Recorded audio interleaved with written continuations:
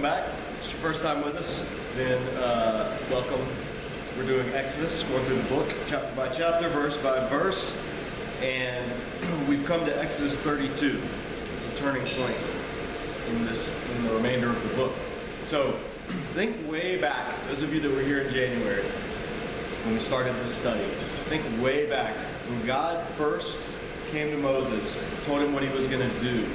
He said, I want you to go, I'm going to bring my people out of Egypt so that they will, does anybody remember why God said he was going to bring people out of Egypt? So that they will what? Serve. So that they will serve me, and the word for serve is also the word for worship. Evet, the word for serve, the word for worship, same word. They were serving Pharaoh. God wanted to bring them out and not just set them free and let them do what they want, but to transfer them from one master to another master, from an earthly ruler to the heavenly ruler, from one despot to the only ruler in the universe that could claim legitimate authority over the human life, which is God himself. And he did it for a reason, not just because he didn't like slavery, although he doesn't, but he did it so that what else would happen? Think back further, back into Genesis even, those of you that were here in 2014. What's been God's plan all along throughout the whole Bible that we study? Jesus will become part of that plan, or the focal point of that plan, but how is it worded earlier? The promise that God's made all along, that I always tell you, remember, I told you a half dozen times, highlight this in your Bible, highlight this in your Bible. The promise given to who? Abraham. Abraham. And what was the culmination of the Abrahamic promise? That I'll multiply your offspring, your seed, that I'll make you into a great nation. So that, what was the culmination, the purpose of God doing that? So that what? I'll make you a priestly nation. That was the promise given to Israel. Yes. For the purpose of what? To all the nations of the earth will be blessed through you. You guys, you can't lose sight of that. When you're studying the Bible, every single thing in the entire Bible is aiming towards that goal, so that in the offspring of Abraham, who is the seed of the woman, all the nations of the earth will be blessed, will be brought into right relationship with God, and God will put back what went wrong in the Garden of Eden. That thread runs through the entire Bible. That's the clothesline that every single passage hangs on. Is that God is, it's what Chris Wright, one of my favorite scholars by far, says. He calls it the mission of God. From the very beginning, God's mission is to redeem what went wrong in Genesis 3. And so this Exodus, we have to locate it within that storyline. Otherwise, we end up with a book about what God did with ancient people a long time ago for reasons that we don't even really understand. We can't do that with the Bible. There's enough people doing that with the Bible as it is. What we have to do is see the storyline, the thread, the clothesline that it all hangs on, and see that God's goal, his purpose, and everything he's doing in Scripture is to show his mighty deeds through this particular people because of a promise he made 400 years earlier to their ancestor, in order to fulfill a promise that he made back at the beginning for the first woman, that her offspring would be the one who would crush the head of the serpent. That crushing of the head would look like all the nations returning back to knowledge of God. That would happen as people were released from bondage to sin and slavery and brought into relationship with God through the covenant. It's all fitting together. This is a theme that runs through the whole Bible. And so in Exodus, everything it's happening. Up to chapter 31 in Exodus, it's happening. God's brought the people out. He's redeemed them. He said in chapter 6, I think, I will bring you out of Egypt so that you will know me. You will know that I am the Lord who brought you out of Egypt. And that phrase, I am the Lord who brought you out of Egypt, is all throughout the Bible in the Old Testament. And it's so that all the nations of the earth will see so that you will be my instrument of judgment on this particular group called the Canaanites, because I have held off my wrath for 400 years while they have continued to fill up their iniquity. In other words, God had a big bucket of sin that he would allow, and once that bucket got to the top and overflowed, that's when he said, that's it, time's up. I've given you 400 years. So this is all of what's going on in this story, in the meta-narrative where we are in Scripture. If we miss that, then we read Exodus 32 and we see it as like a temper tantrum by God, or we see it as the people just being kind of flippant and not really, what's the big deal? They made a golden calf. If we take it out of what just happened before, where the people already, Moses gathered them around the base of Mount Sinai. At the base of Mount Sinai, they heard the voice of the Ten Commandments. Moses didn't bring them the Ten Commandments. Remember? That's an urban legend. They heard the Ten Commandments spoken out loud by God himself. And they freaked out and they said, we don't want to hear any more, Moses, you go talk to him. So what Moses went up the mountain to receive was the rest of the covenant. They had already gotten the gist of the covenant, which is the Ten Commandments. That's the beginning, the preamble, the Constitution of Israel, so to speak. And then Moses goes up and gets the rest. But before he does, he tells them, and they say twice, actually 3 times, everything that God has commanded, we will do. As a people, they say that. Everything that God has commanded, we will do. And they're not just saying that in general. They aren't speaking general theological piety or holiness. They are specifically, and in technical language, they are agreeing to, they are signing their name on the contract, in triplicate, of a divine contract, a covenant, by a great king and a vassal. Everything that God does is all shaped around this idea of a suzerainty-vassal treaty of the ancient Near East, where the suzerain, which is the ancient word for king, would make a treaty with a weaker party, the vassal. That vassal, in gratitude for the suzerain delivering them from their enemies, or saving them from famine, or giving them what they need to get through a hard time, whatever it is, that vassal would pledge their loyalty forever to the suzerain. They would both agree to it. They would write down, this is the stipulations, this is what you have to do as the vassal. These are the taxes you're going to pay me. This is how you're going to worship my gods, because my gods are the ones that save you.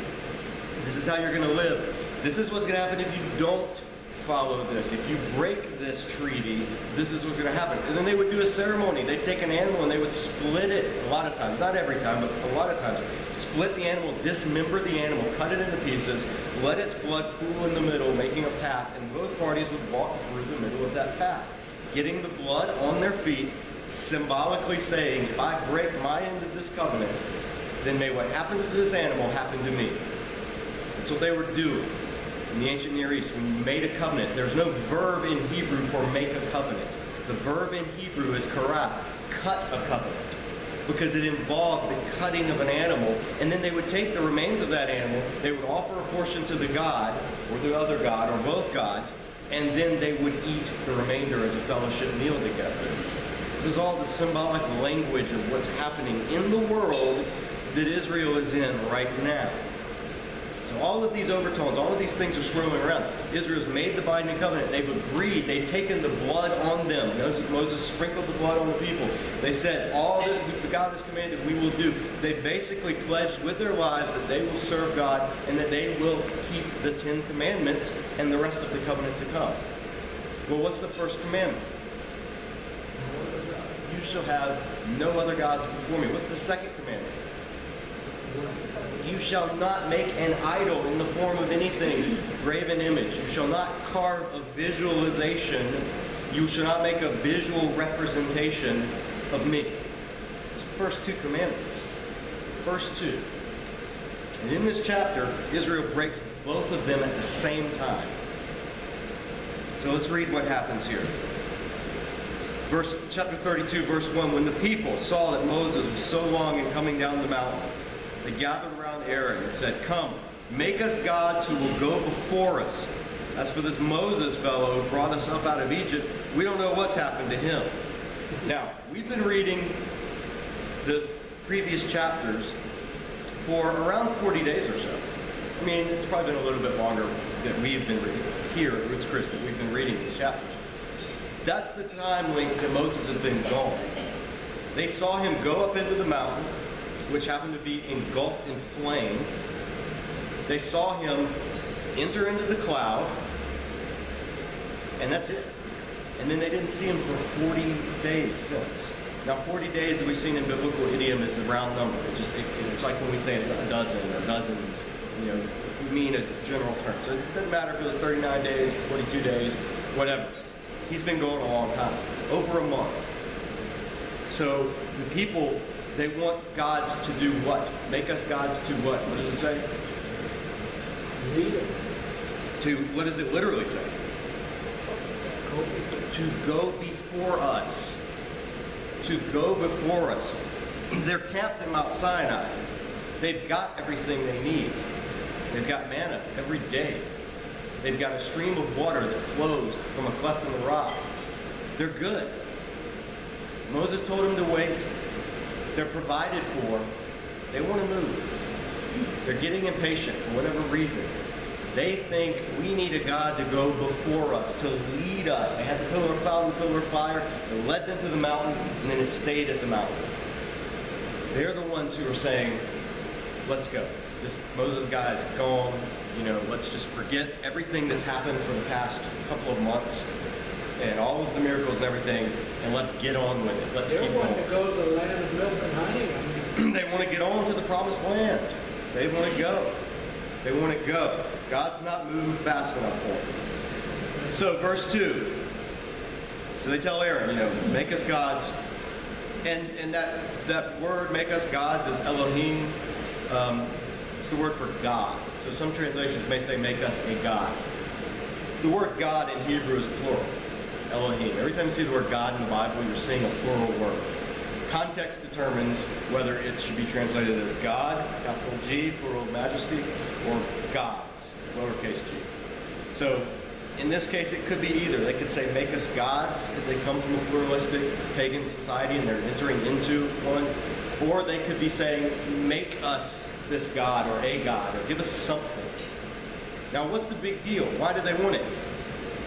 Idolatry in the ancient world, you have to understand how it worked.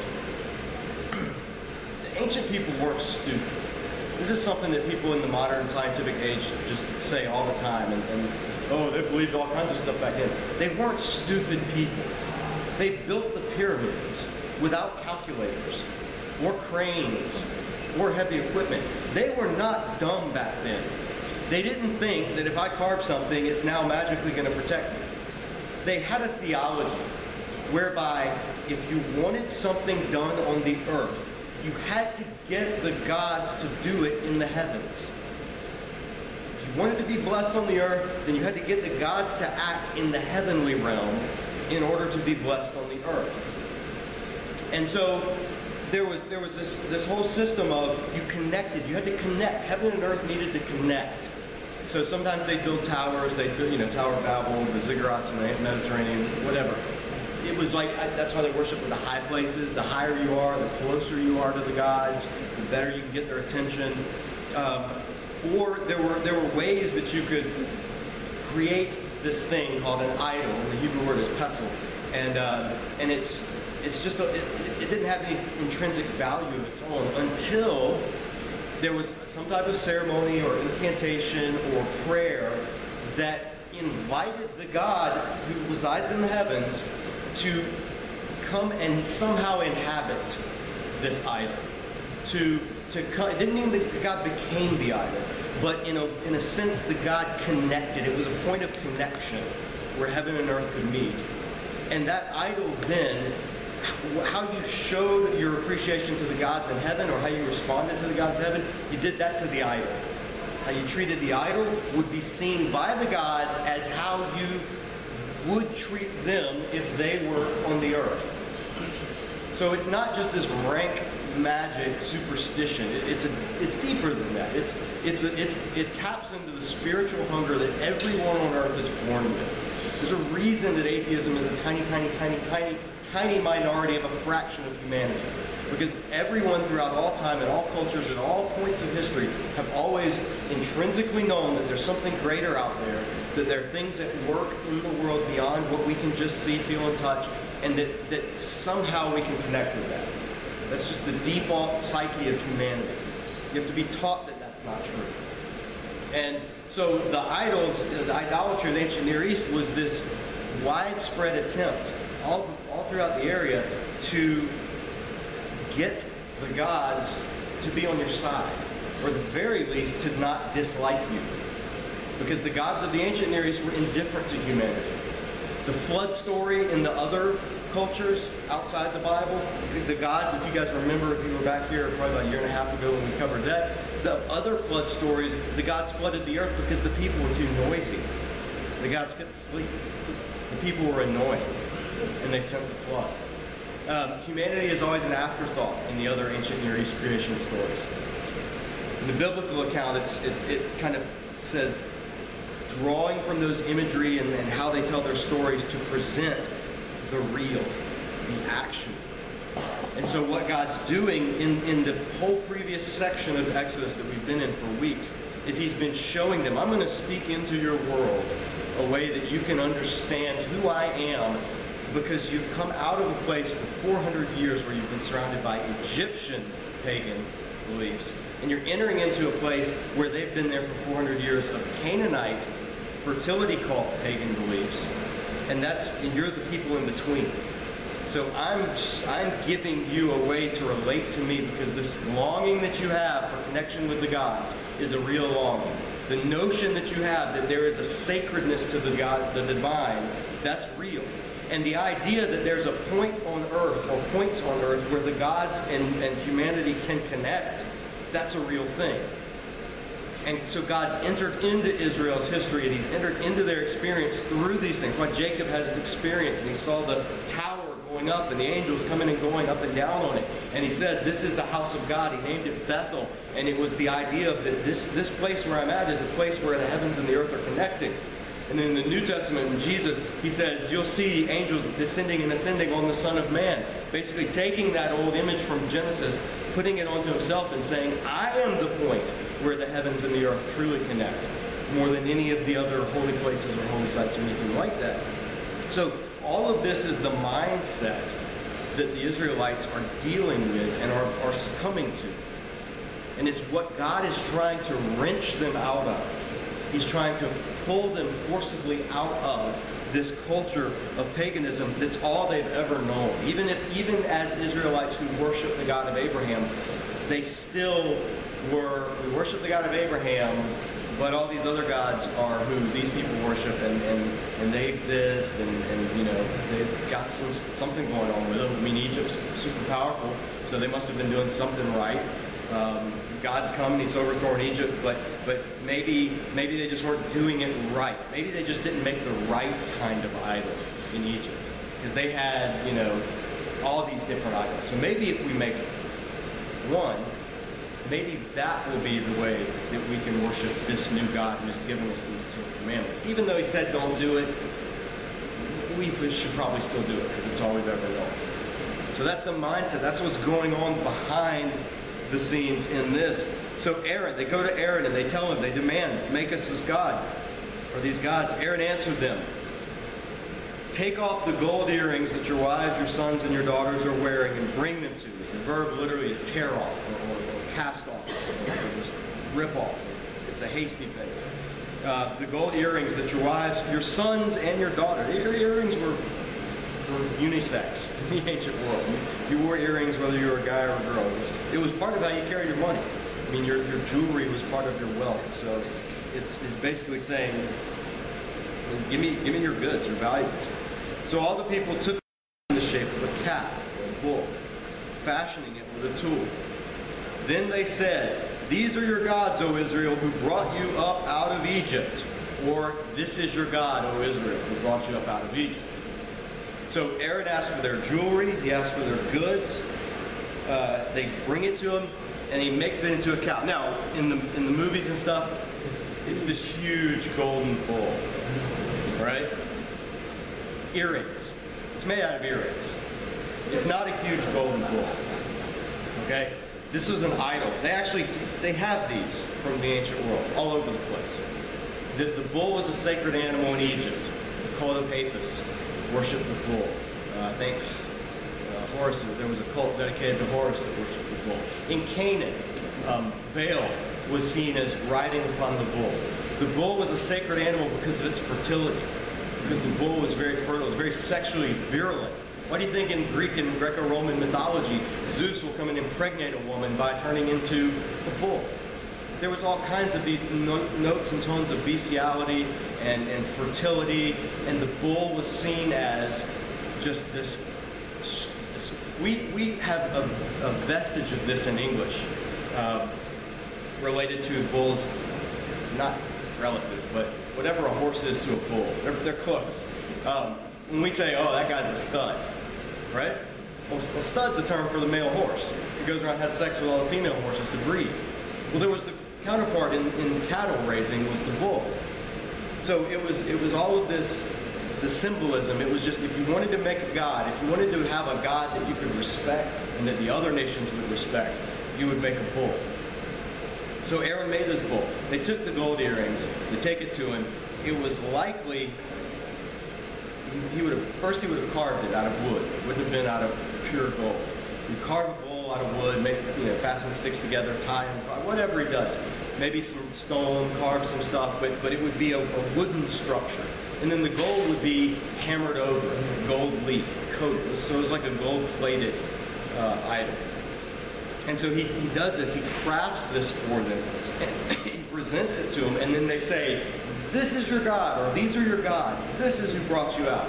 And Aaron, you get the sense that he's on board, but not 100% on board. He's kind of a wishy-washy here, because then Aaron, verse 5, when Aaron saw this, he built an altar in front of the bull and announced, tomorrow there will be a festival to Yahweh.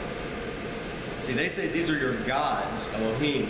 He says tomorrow, festival to Yahweh. Aaron's trying to adapt this bull worship, this Canaan worship, trying to Yahwehize it a little bit. Put the altar in front of it. That's kind of like what God is showing Moses up on the mountain during this time. The Holy of Holies is where God resides, and the golden ark cover, and then in front of that is the altar where the sacrifices would be made outside. So there's a little bit, you see that Aaron's trying to play both sides of the fence. So the next day the people rose early and they sacrificed burnt offerings. That's a right term, a theologically correct term, burnt offerings, and presented fellowship offerings. Those are two things that God has previously commanded. So they're kind of doing it. They're kind of worshiping God, but kind of not. Afterward, they sat down to eat and drank and got up to indulge in revelry, as the NIV says it. They got up to Isaac each other, is what the Hebrew actually says. There's that verb yitzhak. We've seen it all throughout Genesis. It can mean anything from have fun and play with to sexually molest and everything in between. It can mean laugh. It can mean a combination of all of that. So we don't know what their revelry involved. But given that they had just made and worshipped the bull, the symbol of fertility, they'd come out of Egypt into Canaan, where the way you worship was all kinds of sex acts, which Leviticus 18 will go through and say, this is why you can't do these things. They did them in Egypt, they do them in Canaan. Their revelry was probably not PG or PG-13. Probably not even R. This would be an NC-17 revelry, most likely. But regardless, even if it's just drinking and carousing and partying, they've still done, the last 6 chapters that we've read have done everything they can to instill the concept that there's holiness and then there's the common. That God is unapproachable by common humanity without some type of mediator. And that worship of God for them under this covenant will take a particular form where each and every element will be there to preserve and uphold that object lesson of God's holiness and human normalcy.